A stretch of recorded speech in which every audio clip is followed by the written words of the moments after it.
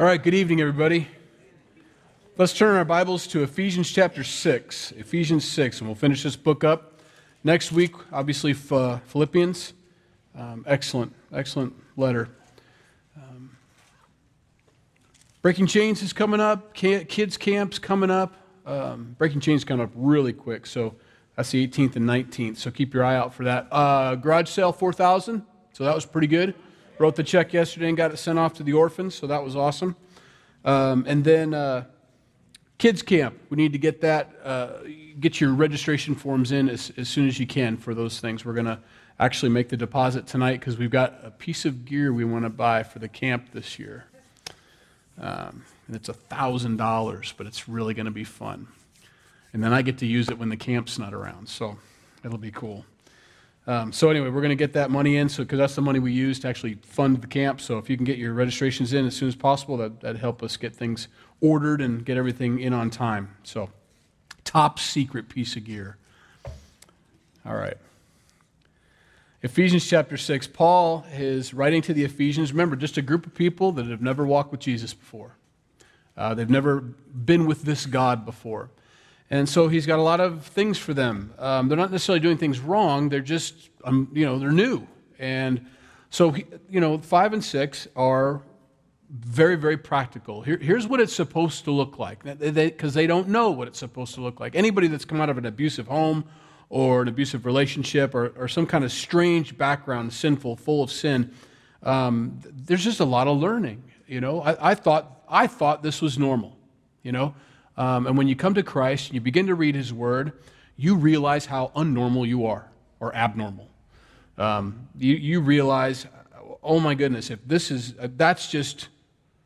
that's choir boy stuff, This is bizarre to me.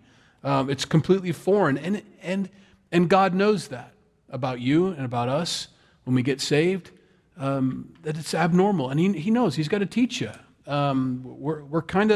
We're adopted. He even tells us that. We're adopted sons and daughters into His family. And He understands that we haven't been raised in His household, but we're going to be. We're going to be from here on out. And so he writes this letter, Paul, under the power of the Holy Spirit, to encourage these folks to walk worthy of being a son or daughter of the Most High God, of King of the universe, of our Father. And so he uses all the different, and last week was marriage. We talked about that, husband and wife. What does that look like to be a Christian couple? What does it look like to be a Christian marriage?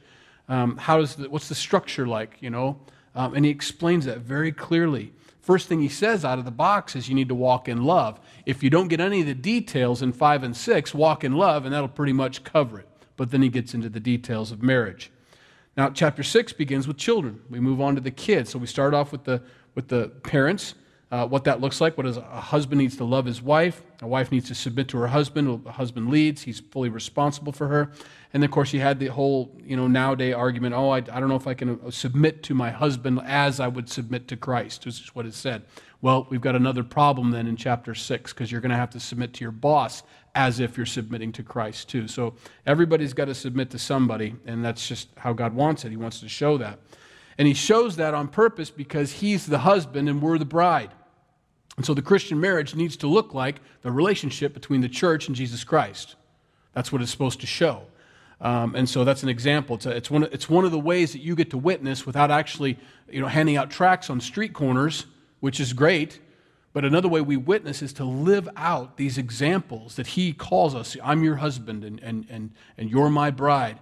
And now you have this Christian marriage, and it looks just like what the Bible shows the church should look like with Jesus, okay? And it looks like, whether you obey or follow chapter 5 or not of last week, if you don't, then you're going to show what it looks like when a person is not submitted to Christ. Either way, you're going to be a proverb. You're going to be a lesson. I want to be a good lesson. I want to be the good side of the example. Here's what it looks like when you do it right. I don't want to be the guy that says, and there's Bob, Sorry if your name's Bob, but, Bob didn't pay attention and, whatever. I don't want to do that. So chapter 6 is very important. Pay attention. These things are so important for us to know what it looks like. Children, obey your parents in the Lord, for this is right. Obey your parents in the Lord as kids. Do what they ask you to do. recently had a conversation with a man. We were doing a business transaction, and he said, "How many kids do you have?" I said, 6. And everybody's eyes, they get big every time you say 6. 6. Oh my gosh. What are the ranges? I said, well, I got 22 with a grandson, married, and then I'm down to a 6-year-old who's has superhuman strength, and then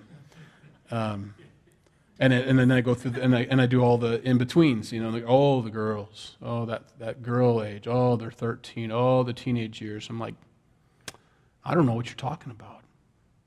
I don't have rebellious daughters. I don't have daughters that smart off or mouth off. They've been raised in a home to love Jesus. They've been raised, in that environment of love and understanding, and that they're people and that they have ideas and thoughts, and we listen to them. And, we've been, I don't know what you're talking about, but I didn't say that. He's just saying about his daughter. First of all, I wanted to grab him and say, first of all, you don't talk about your daughter like that in front of anybody. It's private. Keep it private, and that's probably why she doesn't like you.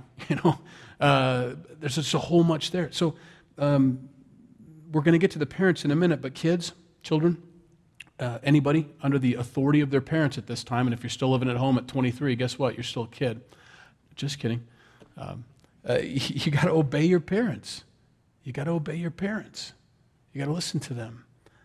As in the Lord. It's not right for you to smart off. It's not right for you to be mouthy, because you are going against God's authority and the way He calls us His kids.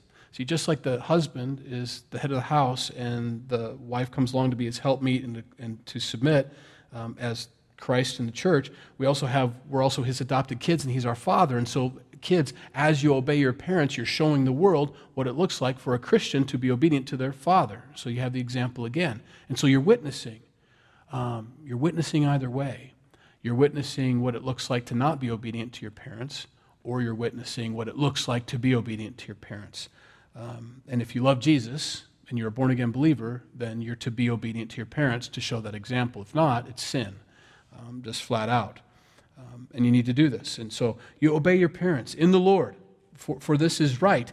And he quotes he gives us the commandment, honor your father and mother, which is the first commandment with promise. And here's what the promise is if you obey that commandment: that it may be well with you and you may live long on the earth. It's to your advantage to be obedient to your parents. It helps you. Whatever your argument is or whatever your problem is with your parents' authority, and we understand, I think, as parents, as you become adults and you begin to bloom and blossom and get ready to move on, there's a separation. There's a distinction. I want to know who I am. I don't want to know who I am. I don't want to be your daughter and your daughter. I want to know what it means to be me. And as parents, of course, we need to understand that they're working these things out, and to help them and to guide them and give them any help we can, but that it may be well with you and that you may live long on the earth. There's a lot still to learn. And of course, a 13-year-old or a 14-year-old, 15-year-old, or however, doesn't understand that there's more to learn a lot of times. They think a lot of times have a leg up on someone who's crusty, maybe, silver and crusty. But you will not be the same person when you're 18 from when you're 13. You will not be the same person when you're 23 as when you were 18. You'll not be the same person. I'm not the same person I was when I was 30. I'm still doing that. It changes. Every 5 years, it seems like I look back and I say, who was that guy? Who was that? I'm a different person because we are constantly growing and changing. And your parents, who are older and doing the best they can, with faults and flaws and sins, of course, and that needs to be owned up to parents so your kids understand that you know that you're a failure at times. They need to see that you're not always right. But seeing them, they have lived a lot more years, they have a lot more experience, and they're trying to help you learn things the easier way than they learn things.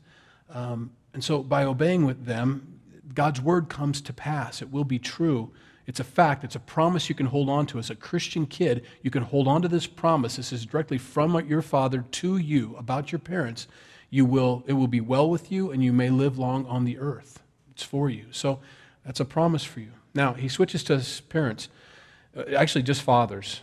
Mothers, you get exempt, I guess. I don't know. And you fathers, Do not provoke your children to wrath, but bring them up in the training and admonition of the Lord. And so, in other words, it is, men, your responsibility. You go, oh, I get to be the head of the house. Yep, you also get to be the Bible teacher of your home. And you must be the Bible teacher of your home. It's a commandment from God. You need to be teaching your kids the Word. It's not your wife's responsibility to teach the kids. They can do that. Of course they can. They're fully capable and do that. But you need to be the leader of the home spiritually. And so God calls us on that as fathers. Do not provoke your children to wrath. There's lots of ways you can provoke your kids to wrath. You can frustrate them. You can treat them like a peer. I see that more often than not, parenting by being a peer or you got a 50-year-old, or I don't know how old they are anymore, 38-year-old talking to their teenager like they're friends and arguing like they're friends, and it's not the way it is. And you frustrate your kids that way because you can frustrate your kids without giving them boundaries. They don't want boundaries, but it's frustrating when they don't know what's going to be okay and what's not going to be okay. And so if you set those boundaries, you let them know this is okay and this isn't okay, and you hold to those boundaries, you don't provoke them to wrath. How come this was okay Saturday, but Tuesday it's not? That's frustrating to them. That provokes them to wrath. And then they yell at you, and you say, you're supposed to, didn't you hear Wednesday's sermon? And the kid will mouth off probably and say, didn't you hear Wednesday's sermon? And then you got a big problem. Don't frustrate your kids. You can frustrate your kids by picking on them. They're little. Bo has lots of big ideas, and he knows a lot of things about a lot of stuff, and he doesn't know a lot of things about a lot of stuff. But I don't care. I'm not here to say, no, that's not right. No, don't you understand? That's a 2x6, not a 2x4. I know what he meant. It's a piece of wood to him. And he wanted to use big words, like Dad uses big words, and says, that's a 2x4, Dad, we're going to put that over here and do that. I don't have to say, no, son, it's a 2x6. Get your tape measure, get it right. You frustrate your kids. How about just, hey, good job, look, good try. I like that. I mean, you don't have to say that out loud at all. You just say, yeah, grab the 2x4. And they grab the 2x6. And they bring it over here. And then you can't believe they can carry a 2x6 to begin with. And it's treated, so it's really heavy. All right, different subject. We can frustrate our kids, guys. Dads, we can frustrate them. We can frustrate them by not being around. We can frustrate them. I thought you were gonna do this with me, Dad. Well, I was, but then this came up, so I'm not. We'll have to do this another time. That builds up wrath. That's frustrating to a kid. They would rather hear, and this is not to get you out of it. I know we're all busy, but raising children is the most important thing you'll ever do with your life. The most, besides your marriage first. But your kids are the most important thing you will ever do. The greatest accomplishment you will ever accomplish. Your retirement fund makes no difference at all. Your standing, your power, your position makes no difference compared to the raising of your kids and what they turn out like, what they're supposed to look like. That's the most important. And so you can frustrate your kids by not being there for them, dads. You got to be there. Your daughters, dads, need to know and be comfortable with you to share things from their heart. You can't just show up and say, it's Saturday, it's my day off, let's have a heart-to-heart. It takes time to warm up to you, Dad. We got to get past some things. There's just some things that, quality time for sure, quantity time is just as important, okay? And I didn't mean to turn this into a seminar on parenting, but there's a lot here. Fathers, don't provoke your children to wrath. There's lots of ways we can do that, and allow the Holy Spirit to finish that thought in your own mind as to maybe some ways that you could improve so that you don't frustrate your kids to wrath. Because a lot of times rebellion from our kids comes from a frustration in their heart because we're not doing what God's called us to do as parents. Okay? You can avoid a lot of rebellion in your home when you're doing what God's called you to do, when you're showering them with love, not criticism. There's obviously room for critiquing, but shower them with love. They need to grow up in an environment of love. Train them in the admonition of the Lord. Bring them up in training in the admonition of the Lord. Your house should be full of Christ's love, full of grace, so much grace. Grace is absolutely everything in raising kids. Grace, grace, grace. Unmerited favor. My love does not depend on whether you are doing the right thing today or not. I love you no matter what. I love you no matter what. And yet, there needs to be some correction, okay? So, Train them, train them. And remember what training is. Training isn't indoctrination. They're in Bible school. Aren't they teaching them Jesus back there? I don't mean to throw that accent in there. I don't know why I did that, but because that's how I hear it in my head. Yeah, they are. They are. But that ain't training. Oh, ain't. That's not training. Training is. I'm from Iowa, Sioux City, Iowa. Okay, northern Iowa, Sioux City, Iowa. Hey, don't you have a train to drive or something? Why are you here anyway? No, that's teaching. That's getting the word in their head. That's helping them understand that God's word does say something. Training is not just looking at the sword or the nomenclature of the sword or how sharp the sword is or describing the sword or measuring the sword. That's what we do in class back there. It's using the sword. It's swinging the sword. It's cutting with the sword. That's training. Training your child in the way that they should go. What does it look like to pray? Not you're supposed to pray, but then pray as a family so they can see what praying looks like and that it works. Okay? Training. So much more than just learning the nomenclature of the Bible. Doing it, living it, walking by faith. All right, we're moving on. Bond servants and masters. We don't have bond servants and masters, so employers and employees. That's usually the best way for us to understand this. Employees, bond servants, be obedient to those who are your masters according to the flesh with fear and trembling and sincerity of heart as to Christ. No boss's cutout face on the dartboard. Got it? That's a no-no. Be obedient. Obey my boss? That's not in my job description. It is. It's in Christ's job description, and he is your ultimate boss. The guy that you're working for, the gal you're working for is middle management. That's all they are. And when you don't obey your boss, you're not obeying God. It's flat. It's that simple. When you're not doing what you're supposed to be doing, when you're not working at your job, you're not obeying God. Okay? So Paul wants to show them that. Hey, look, hey, guys, bondservants. And it was a bigger deal back then. That was like literally slavish kind of situation here. You lived, you worked. I mean, it's like an in-house person. Be obedient to those you're met. With fear and trembling, obey them. It needs to be that serious to you that you're doing what's best for them and doing you're working your hardest. And here's what he means. Not with eye service as men pleasers, but as bondservants of Christ, doing the will of God from the heart with goodwill, doing service as to the Lord and not to men, knowing that whatever good anyone does, he will receive the same from the Lord, whether he is a slave or free. Paul earlier had said, there's no more slave, there's no more free. In other words, be a Christian no matter what you are, slave or free. Just understand this. This is your ministry field. If you're a slave, hopefully you'll get out of it. But if you don't, be a Christian as a slave. Okay? Be the best slave there, is the idea. We don't have that here. We just have employers and employees. And so he tells them, don't do that when the boss is around. Look busy, Here he comes. Whatever it is that you do. I don't know what this is. But you do this. And when he's not around, you're doing this. Or you're doing this. Whatever it is.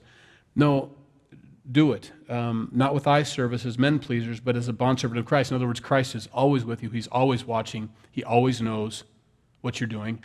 And he knows when you're goofing off. He knows what... Went to Chick-fil-A. Poor manager. Didn't see me coming. I didn't say anything to him, but Bo had to go to the bathroom at Chick-fil-A. So we went into the bathroom. Oh, no, we weren't at Chick-fil-A. We were at Panera. Panera. I don't eat Panera, but my wife and kids love Panera. So Bo had to go to the bathroom. So we went in there, and he had to use the stall. I'll leave it at that. And so he pushes on it, and he says, "No, Dad, someone's in there." I said, "I don't know. I don't hear it. Well, okay." And I'm listening. There's nothing going on. So, I know you're not supposed to do this, but it's a pretty big crack. So I kind of just looked to see if I can see shoes or someone in there. And here's the manager leaning against the wall looking on his phone, standing up. He didn't even take the time to sit down and at least pretend. So he's sitting there doing that. And I'm like there. I'm going, what do I do? I'll tell you what I wanted to do. I wanted to stick my head underneath there and say, "You about done looking at your phone?" But I didn't do that. And he's a rude manager as it is. Oh, anyway. I saw him in there. I'm like, okay. So I waited. That's the idea. See, nobody saw him. I'm going to the bathroom. And he sat there, just checked his Facebook, did everything he wanted to do on his phone, just sat there on his phone while everybody's out there working. And he didn't even sit there. He was just taking time in his stall, in his private little office, I guess, or whatever. But God sees that stuff. He knows that. He knows that when you slip the pen in your pocket and don't put it back in your desk, And that's a minor thing. I understand that. I'm just trying to make a point. Boy, you got to be really careful about the things that we've just gotten accustomed to doing. Taking pens home or paper home from work or using the copier for other than business, situations. Get permission. Just tell them, be upfront with your boss. Hey, do you care if I copy this? I'll pay for it or whatever. Just tell them. Don't just take advantage of that kind of stuff. Everybody's watching you at work.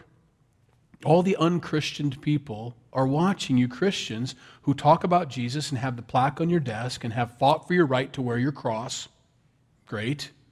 Congratulations, but guess what? Now you've got a badge on you that says you better be doing everything right and better be better than anybody else here, because that's how they see you. And those bumper stickers that say, I'm not perfect, I'm forgiven, you need to scrape those off your car. They don't work. Nobody likes that bumper sticker, especially unbelievers. Okay, you're not witnessing anything by having those.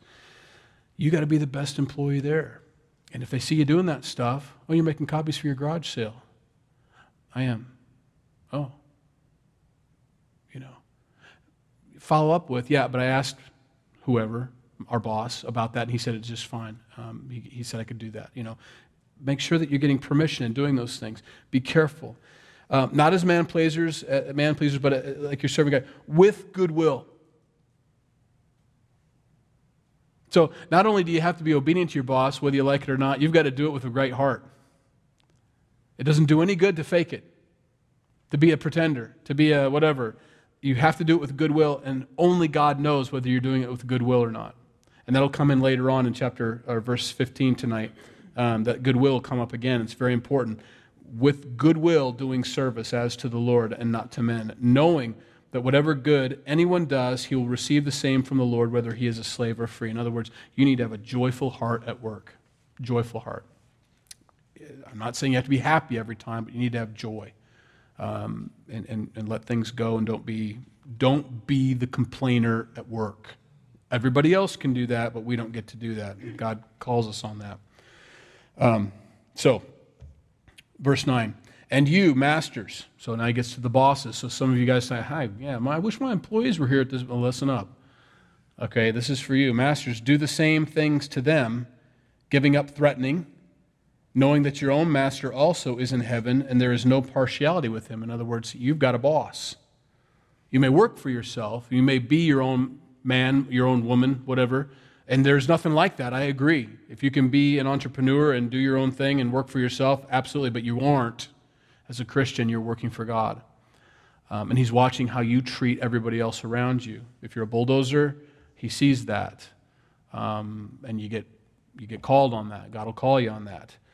And so he says, don't do that. Do the same thing, to give up threatenings, knowing that your own master. It doesn't mean you can't fire people, don't get me wrong. I can't threaten him, like he's going to lose his job. No, if they're a terrible employee, let them know you're going to lose your job, but you can do it with joy. You're about to get fired. If you don't start straightening it up, Jesus says I can fire you. Anyway. Also, as it is in heaven, there's no partiality with them. In other words, don't think that... See, they're talking back then with the guys that wear all the robes, or the suit and tie guy that says, you need to have respect for me because you're just blue collar and I'm white collar and all that. God says, I don't see it like that. I see everybody working, or I see everybody not working. That's how God sees it. And even if you're wearing the white collar, it doesn't mean you don't have to work. It doesn't mean you get to treat everybody else like they're less than you, There needs to be authority, absolutely. You need to have authority over your employees. God's not calling you on that. That's absolute. That's true. You need that. Otherwise, you can't run a business with 12 different minds. There needs to be one head, and everybody else follows that head, and that's how it works. Okay, and you can have some vice presidents or whatever, but you need to have that CEO position. Understand that, but don't consider yourself better than them. A better person. See, they had problems. These folks would come to church, and you got your boss there, and you got your employees there, And the employee might be an elder in the church, and the boss is just a deacon there, roles reverse and switch. And they're calling him on that. They're saying, you got to be careful about this stuff. It's gonna come. You're gonna get to church, and the elders are gonna say, remember you got to be careful. Equal. Pay attention to that. And so, if you're a boss or you have your own business, treat your employees like you'd want to be treated. First of all, fairly. Pay them their wage on time. Don't make them wait for their paycheck. I don't care if you have to go without a paycheck. They get their paycheck. That's absolute. And then, if you can't afford them, then you have to let them go. But do that. Don't make them work for free. We've had some interesting things in the news about that. People just not getting paid. One country, in fact, hasn't been paying their teachers for over a year. Is it Venezuela, I think? Hasn't been paying their teachers for a year. They just show up and keep teaching, Of course, there's a bigger problem there than obviously people not being like Christ. Anyway. Verse 10.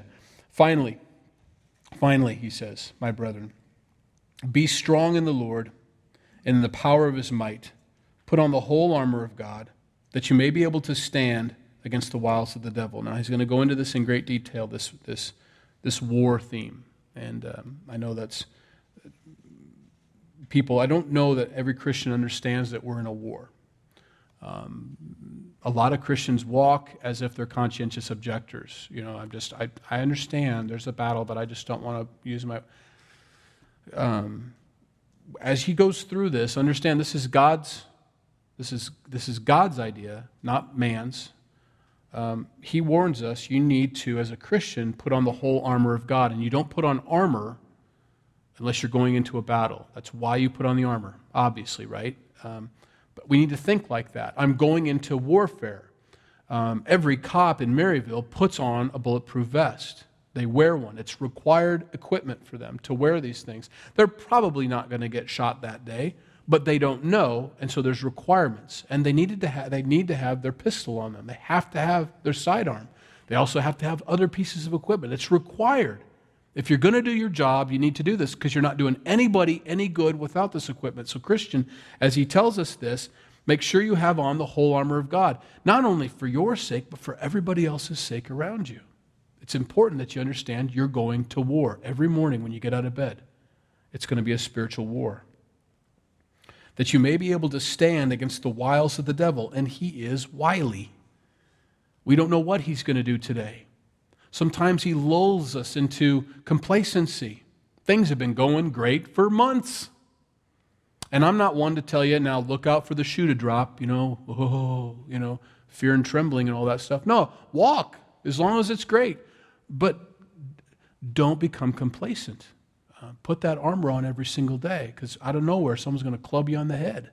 And you need to have that helmet on or you're not going to be prepared for it. And so God tells them, and Paul tells them, you need to have on the full armor of God against the wiles of the devil if you're going to stand. In Ephesians chapter 6, verse 13, we just went over that. It's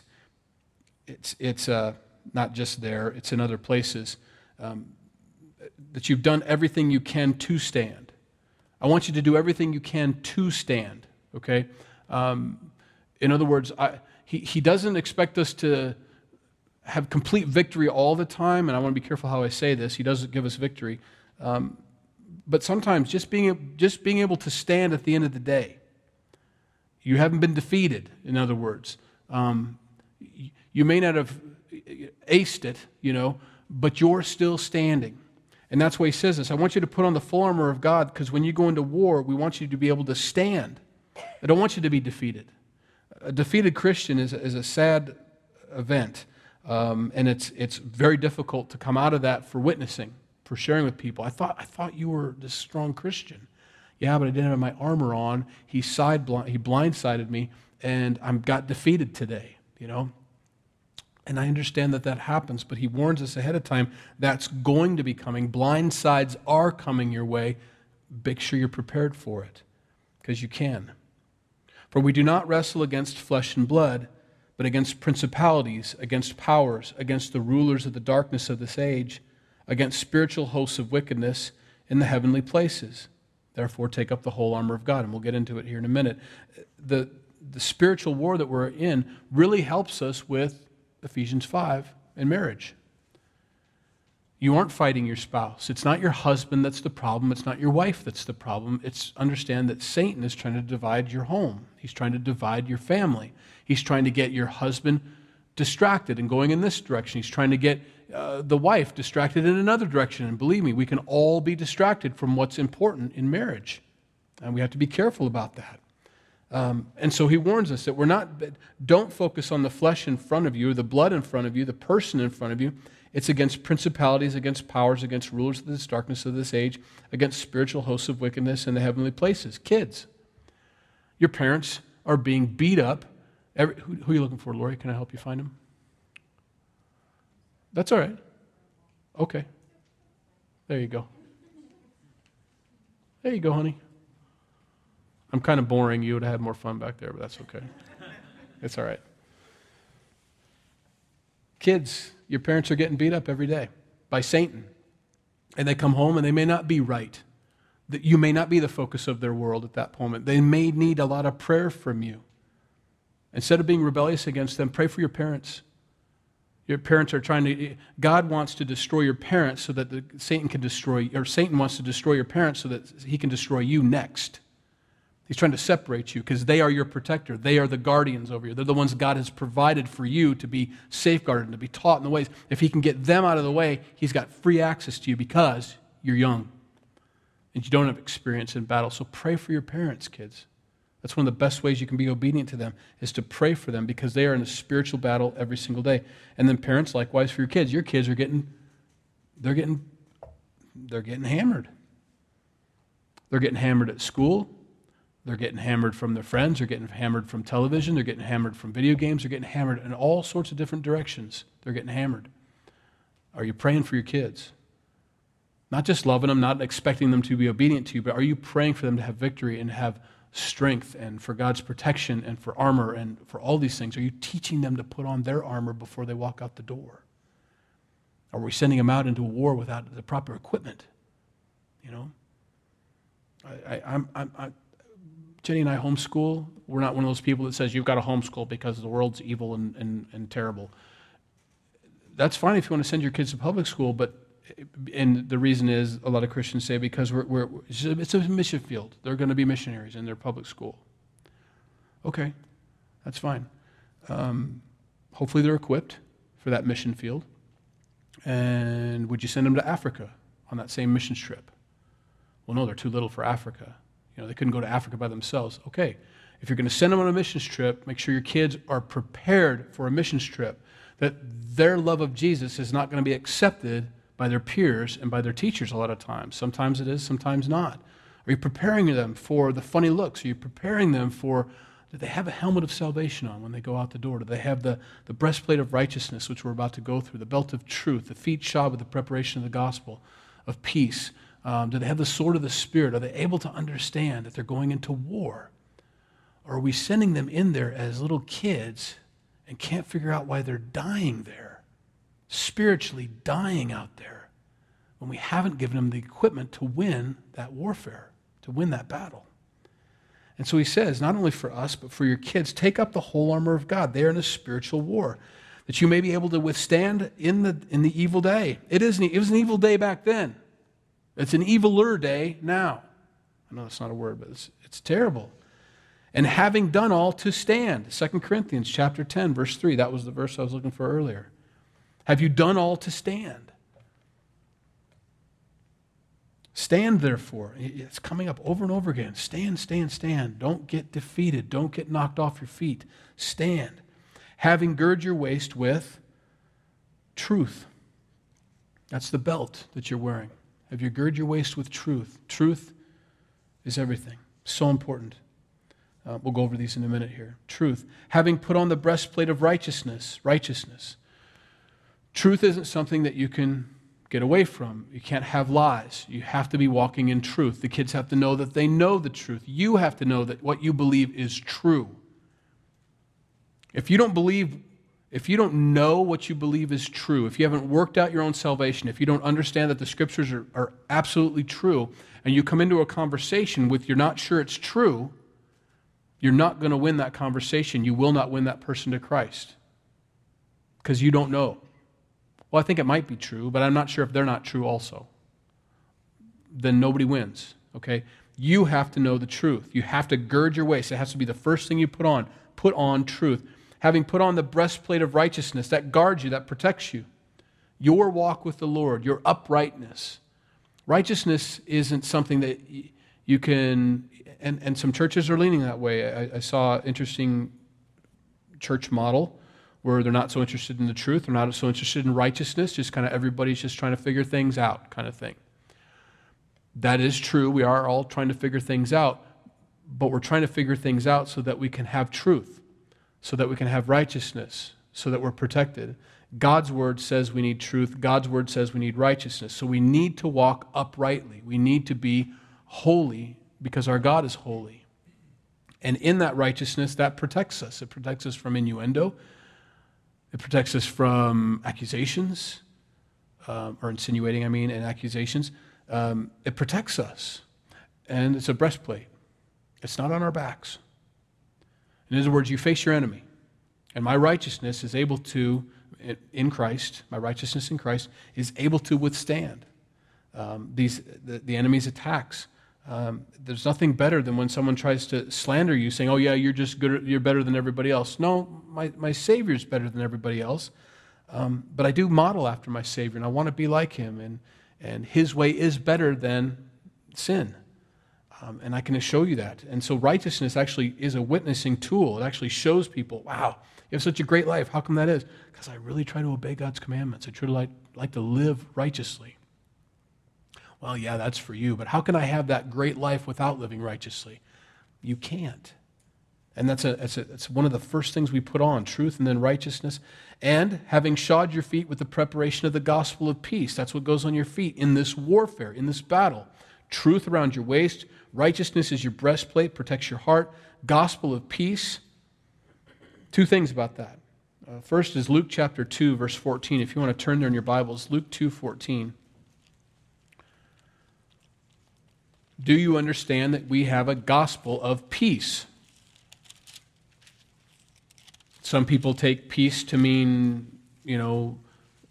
peace, brother. You and I we're just not going to argue. The absence of conflict is what the world thinks peace is, and that's not what God calls it. That's not His definition of it. In chapter 2, verse 14, this is what they claimed. The angels did. Glory to God in the highest, and on earth peace, goodwill toward men. There's that goodwill again that we talked about earlier. What he's saying is the fact that Jesus Christ, they were proclaiming Christ coming to earth, peace is on earth. Peace. And goodwill is God's will for you. God's will for you is to have peace with Him. We have peace only when we have peace with Him. We will never have peace without peace with Him. That's where conflict comes from, flesh. Flesh wars against flesh, and that's where you have borders and arguments and power struggles and all that. But when you have peace with God and you understand that He's sent His Son to die for you on the cross, that's when you have peace horizontally, basically. And goodwill towards men. That's important to know that God's heart for you is to have that same goodwill you're supposed to have when you serve your bosses. He has goodwill towards you. His will for you is good. He's for you. He's not against you. He wants you to succeed. He wants you to be saved. He wants you to walk uprightly for your benefit. These are His words. And so that's what they proclaimed. They were so excited. The angels came down and said, "Glory to God in the highest, and His glory is this, and on earth peace and goodwill toward men." It was amazing to them. They've been watching us fall for years and years and years, and Jesus comes down as God come in the flesh, and they're stunned and amazed. The angels, from their perspective, say, "I cannot believe His will for you. It's good." Amazing. And we need to understand that. So we need to have our feet shod with this gospel of peace. Now, gospel, let me hit that. Galatians chapter 1, verse 6. Just the last book we were in.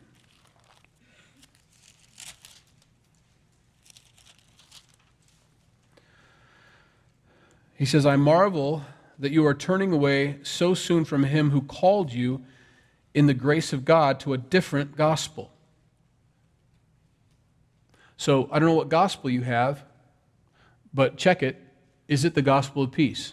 Because if it's not the gospel of peace, then you have the wrong gospel. If you're not telling people the good news, which is what gospel means, that God has made peace with you, that's your mission, that's your gospel, the gospel of peace. If you're giving any other kind of gospel other than that, you have the wrong gospel. In other words, there are many gospels. The only gospel we're supposed to shod our feet with is the gospel of peace. And that peace was explained in Luke chapter 2. God's will towards man is peace. He wants to have peace with us. And so that's our good news for the world. Have your feet shod with that. Be prepared to tell people about that. Sometimes I think people shod their feet with the gospel of rightness, or the gospel of argumentation, or the gospel of facts. And that's not the gospel we're supposed to have. You can use those things, but it has to come from your heart for the person. I can't believe you believe in that, evolution or whatever it is that you love to show people that they're wrong about. Have you won the person with the gospel of peace, or have you beaten them with thoughts? It's two different things. People don't come to Christ not because they believe in evolution or because they are an atheist. People don't come to Christ because they love sin. And we have to understand that. They love their sin. That's why they don't come to Christ. The others are excuses for not coming to Christ. But the reason they don't come to Christ, Jesus tells us in John chapter 3, they don't come to Christ because they love their sin. Okay? So that's what we deal with. Okay? So the feet shod with the preparation of the gospel of peace, that's the gospel we have. Above all, so in other words, those first three pale in comparison to this next one. Above all, taking the shield of faith, with which you will be able to quench all fiery darts of the wicked one. A shield is defensive. It doesn't do any good as a Christian if you're dead, if you're beaten, if you're defeated, if you're depressed every day, if you're walking out of there, I don't know about life. You can't witness to anybody that way. Nothing works. And so he wants you to have that shield of faith for you first and foremost. You've got to have that. Because if you can't defend yourself and keep your faith, how are you going to help anybody else? Okay, keep yourself safe. In the military, any branch, you got to take care of your feet. Got to change your socks. We go on 14, 16-mile hikes. I called them humps when we went with backpacks and everything, and you're wearing boots, and you're in about 8 miles in, you take everything off, you sit on the side of the road, and you change your socks. Because they knew if you don't take care of your feet, you're worthless to us. You can't go. You might make it, but you'll be worthless in the battle. This is just an example of that. You've got to have your faith. It needs to be solid. And faith is not, it's not just faith. Faith in whom? Okay? Faith in Christ. You can't have faith in a chair, faith in a tree, faith in faith. I see that a lot, and we've talked about that several times here. You just need to have more faith. Let's clarify that. Faith in what? I believe in myself. You're going to fail. You're dead. I just really need to believe. I'm just going to have positive words and confess that I'm going to do well. You're probably not going to do well. No, practice. For sure, work at it, but faith in Jesus is what keeps you alive. Faith in Jesus is what helps you survive. Faith in faith doesn't do any good. There's no such thing as gathering more faith. Faith is used in so many different ways. It's a very simple thing. It's trusting God more, like you trust another person. We went on our first date. I trust he came on time this time and picked me up. We're going on the second date. I really believe he's going to be there on time because he's showed in the past that he's shown he's going to show up on time. And he opened the door for me last time. He's probably going to open the door for me this time. You begin to trust that person more and more. And on and on and on it goes up through, being, I can't think of the word, engagement, to marriage and all that. You begin to trust that person more until pretty soon you almost take them for granted. They're so trustworthy. That's what God wants us to have in him. He's that worthy of our trust. That's what faith is. It's not something I have to develop. I have to really, really have faith in God today. No, it's not this. He's never, ever failed me. I mean, everything he's ever told me is true. Everything he's done for me has always been for my best. So this is obviously going to be right along those lines. Even though I don't know the outcome, based on past experience with God, this is going to be perfect. That's the idea. Faith. That's what we increase in faith, trusting God, with which you will be able to quench all the fiery darts of the wicked one. In other words, you've got rounds downrange. They're coming at you. He's going to throw darts at you. I think the word there is arrows and different kinds of word. Darts makes you think he's doing, we think of darts. Not really. These are fiery, branded arrows coming flying at you from over the wall. Okay, you need the shield. Everybody's seen the movies where they put it up and they hit the thing. You need that shield, or you're going to get some piercings. Anyway, and take the helmet of salvation. You got to have that helmet of salvation. It protects your mind. Do you know that you're saved? Are you sure that you're saved? Because you're supposed to be. We're supposed to have an assurance of salvation. We're supposed to know that we're saved and believe it and live it, and it needs to be just something in the rearview mirror. I am saved, and now I'm going into battle. I'm saved. You have to have that helmet on. If you're not sure if you're saved or not, it's very difficult to minister. And Satan will whisper in your ear, if you were saved, you wouldn't do this. If you were saved, you wouldn't do that. No. I'm saved because of what Christ did, not because of what I've done. Very important. I'm saved. So you need to have that helmet on, or he's going to get into your head and begin to whisper and neutralize you as one of his foes. We want to be an adversary. Okay, we want to do well in this war. But if he can convince you that you're not saved, or you can't say those things because you're not obedient like you're supposed to be, he's taken your salvation, or he's left your helmet at home. You need to have that helmet. The next thing, the sword of the Spirit, which is the Word of God. That's your only offensive weapon. And all this. That's your only offensive weapon is the sword. Do you know the Word? Do you know what it... First of all, you got to know the nomenclature. 66 books, 40 different authors, over thousands of years, but with a common theme. It's absolutely a miracle that we have this book in our hands. Okay, fine. You may even quote all of the books of the Bible. You may be able to rattle them off. Good job. That's great. But have you ever swung it? Have you ever used it? Do you use it on a daily basis, not only in your life, but in other people's lives? Do you help them? Do you give them encouraging words? His words, not yours. We need to have that. And so get used to using your sword. Practice. Tonight I've asked you to turn to 2 different scriptures in the Bible. Okay? Some did, some didn't. And you don't have to. I encourage you to do that. It's sword drills. We used to play a game. We were joking about that before I came up here. Instead of reading off what the Scripture says, we're going to turn in our Bibles and raise your hand when you get there. And then the last one there, we're going to make fun of you, kind of thing. Just a little peer pressure or whatever. We won't do that, obviously, but we want you to know where they are. Where is Genesis? Start there, Genesis and Revelation. Genesis at the beginning, Revelation. Know where it is so you can find it when you need to. Okay? Sword drills. Now, and then learn God's Word and learn His heart on the matter, the author's heart. You can have his text, but if you don't have his heart, you won't be able to use his text properly. Also praying, verse 18, praying always with all prayer and supplication in the Spirit, being watchful to this end with all perseverance and supplication for all the saints. That's a lot of praying. It's so important to pray. Not, yes, I'll pray for you. You may mean it, but if you say it, pray. Really do pray for that person.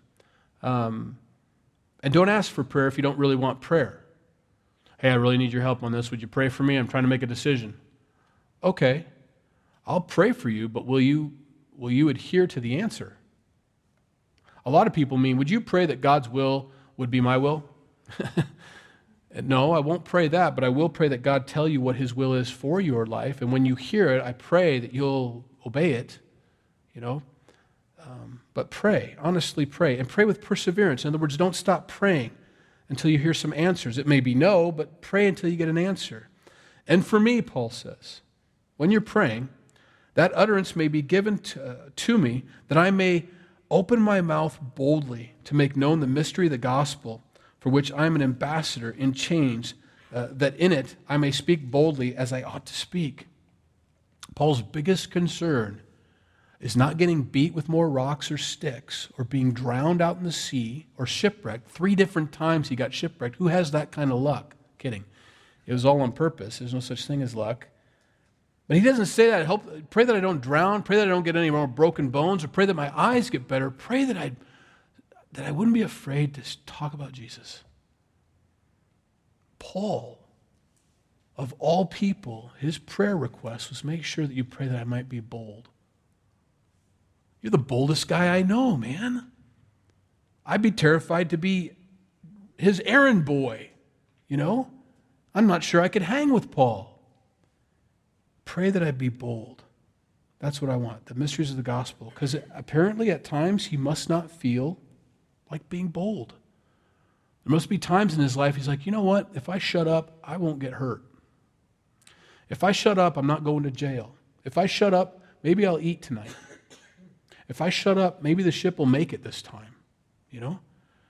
He had those moments, and we all do. And if Paul had them, we do. So his prayer was, or his prayer request was, please, that I may, not that my situation would change, not that my life would be easier, not that I would have more money, not that my bills would be paid. His prayer was, I pray, if you pray for me, please pray that I might open my mouth boldly to talk about Jesus. That's awesome. It's convicting, and it's awesome at the exact same time. Psalm 144, verse 1. And then we're going to close up here pretty quick.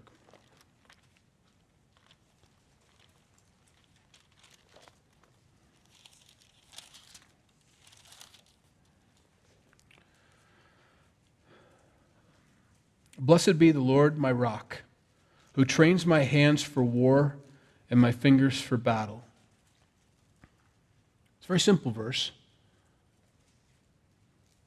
Written by David, who was a warrior of warriors, man. He was a serious killer. He really was. But he understood, and do you ever wonder why David never had post-traumatic stress disorder? That guy killed more people than anybody I've ever read about. Okay. He wanted to get a bride. He came home with what? How many foreskins did he bring off some Philistines? Was it like 100 or something like that? I don't remember the number.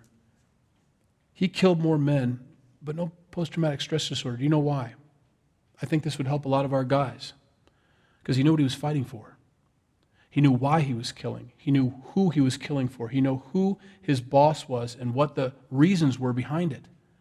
There wasn't any guilt. There wasn't any doubt in his mind why he was doing those things. That's a side note. But David took time to write a song about his God who says, he trains my hands for war and my fingers for battle. Now, he's not talking about physically. He's talking about spiritually here also. Understand that God is trying to train you for war. He's trying to train you for battle, spiritually speaking. If we don't put on our fatigues, our boots, and get our armor on in this world, who's going to fight? We have to be the fighters. We have to stand up for righteousness. We have to preach the gospel of peace. We have to have the truth and know that we have the truth. We have to have righteousness. We need to be walking with God. We need to have faith. We need to know what we believe and trust God with everything. We need to know that we're saved. We need to know the Word of God and use that sword better than anybody else. We want to be the best sword fighters around and be the best prayers because we are in a war and God is training us for that. 1 Corinthians chapter 9, verse 7. Paul again.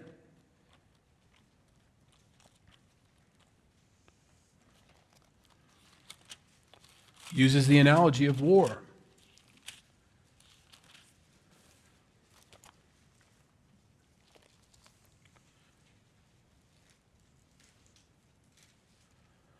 He even says that whoever goes to war at his own expense. Now he's talking about financial situations there, about being provided for so they can go to battle. But he says it's a war there. We go to war at God's expense. He sends us to battle. We are in his army. He tells us to put on, I don't know how many, Proverbs 20:18, wage war. Proverbs 24:6, wage war. We need to wage war. In other words, we get to pick the fights sometimes. I don't have to wait for me to be attacked by an atheist. I'm not here to beat up an atheist. I'm here to save an atheist. I'm here to tell them about the love of Jesus, the gospel of peace. I'm here to bring that to them. But I want to bring it. I'm going to bring it. I'm the one poking them in the chest. You know? Not literally, obviously. Hey, you want to talk about pride? That's not going to work. I get punched. And it's not physical. It's spiritual. I want to pay attention to the person who's crying at work. I want to wage war there. You understand what I mean by war now? I want to get into the fight because she or he is being defeated somehow or some way, and they've been beaten up, and I'm going to come in, and I'm here to protect them. You get the idea? I'm here to come in, and Satan is having a free-for-all with them, and I'm here as a war wager to step in there and say, no more. It's going to stop right now. First, we're going to pray, and then we're going to talk about this, and I'm going to show you what God's Word says and how God feels about you, not what anybody, and you wage war, you know? He wants us to do that. We're called to that. And if we don't do it, people just get slaughtered out there. They get slaughtered. All right. We'll close. But that you also may know my affairs, after telling us all about what we need to know to live with God, how I am doing, Tychicus, a beloved brother and faithful minister in the Lord, will make all things known to you, whom I have sent to you for this very purpose, that you may know our affairs, and that he may comfort your hearts. Peace to the brethren, and love, with faith from God and Father and the Lord Jesus Christ. Grace be with all those who love our Lord Jesus Christ in sincerity. Amen. He wants us to have that grace. Paul wanted them to have that grace. He wanted them to know how he was doing. Don't be worried about me. It's going to be okay. And so Tychicus is going to tell you all about how I'm doing, but I'm hoping you're okay. You know, I want you to have peace. He's a good shepherd. All right, let's pray. Lord, we thank you for your word tonight. We thank you for the encouragement that you've called us, you've enlisted us, and you've prepared us. You're not sending us into any kind of conflict that we're not able to stand up in. And you said that repeatedly. But we have some responsibility in this. We know we need to put on that armor of God. We need to be prayer warriors. We need to understand that our battle is not with people. Our battle is spiritual. And so we need to wage war, if we're going to win it, spiritually. We have to beat these things through prayer, through understanding your word, through compassion, through love, through grace, through mercy. All those things, Lord, that's how we wage war. That's how we win. That's how we protect people. That's how we save people, by being that kind of person in their lives. Lord, help us to be those people this week. Lord, we know we'll get an opportunity this week to actually, this is what training is. We got taught tonight, but now the training takes place this week when we actually see this person that we're supposed to wage war with or for. God, help us to be prepared this week to do that. And I pray that we have great stories next Wednesday to tell about how you used us. And we love you. In Jesus' name we pray. Amen.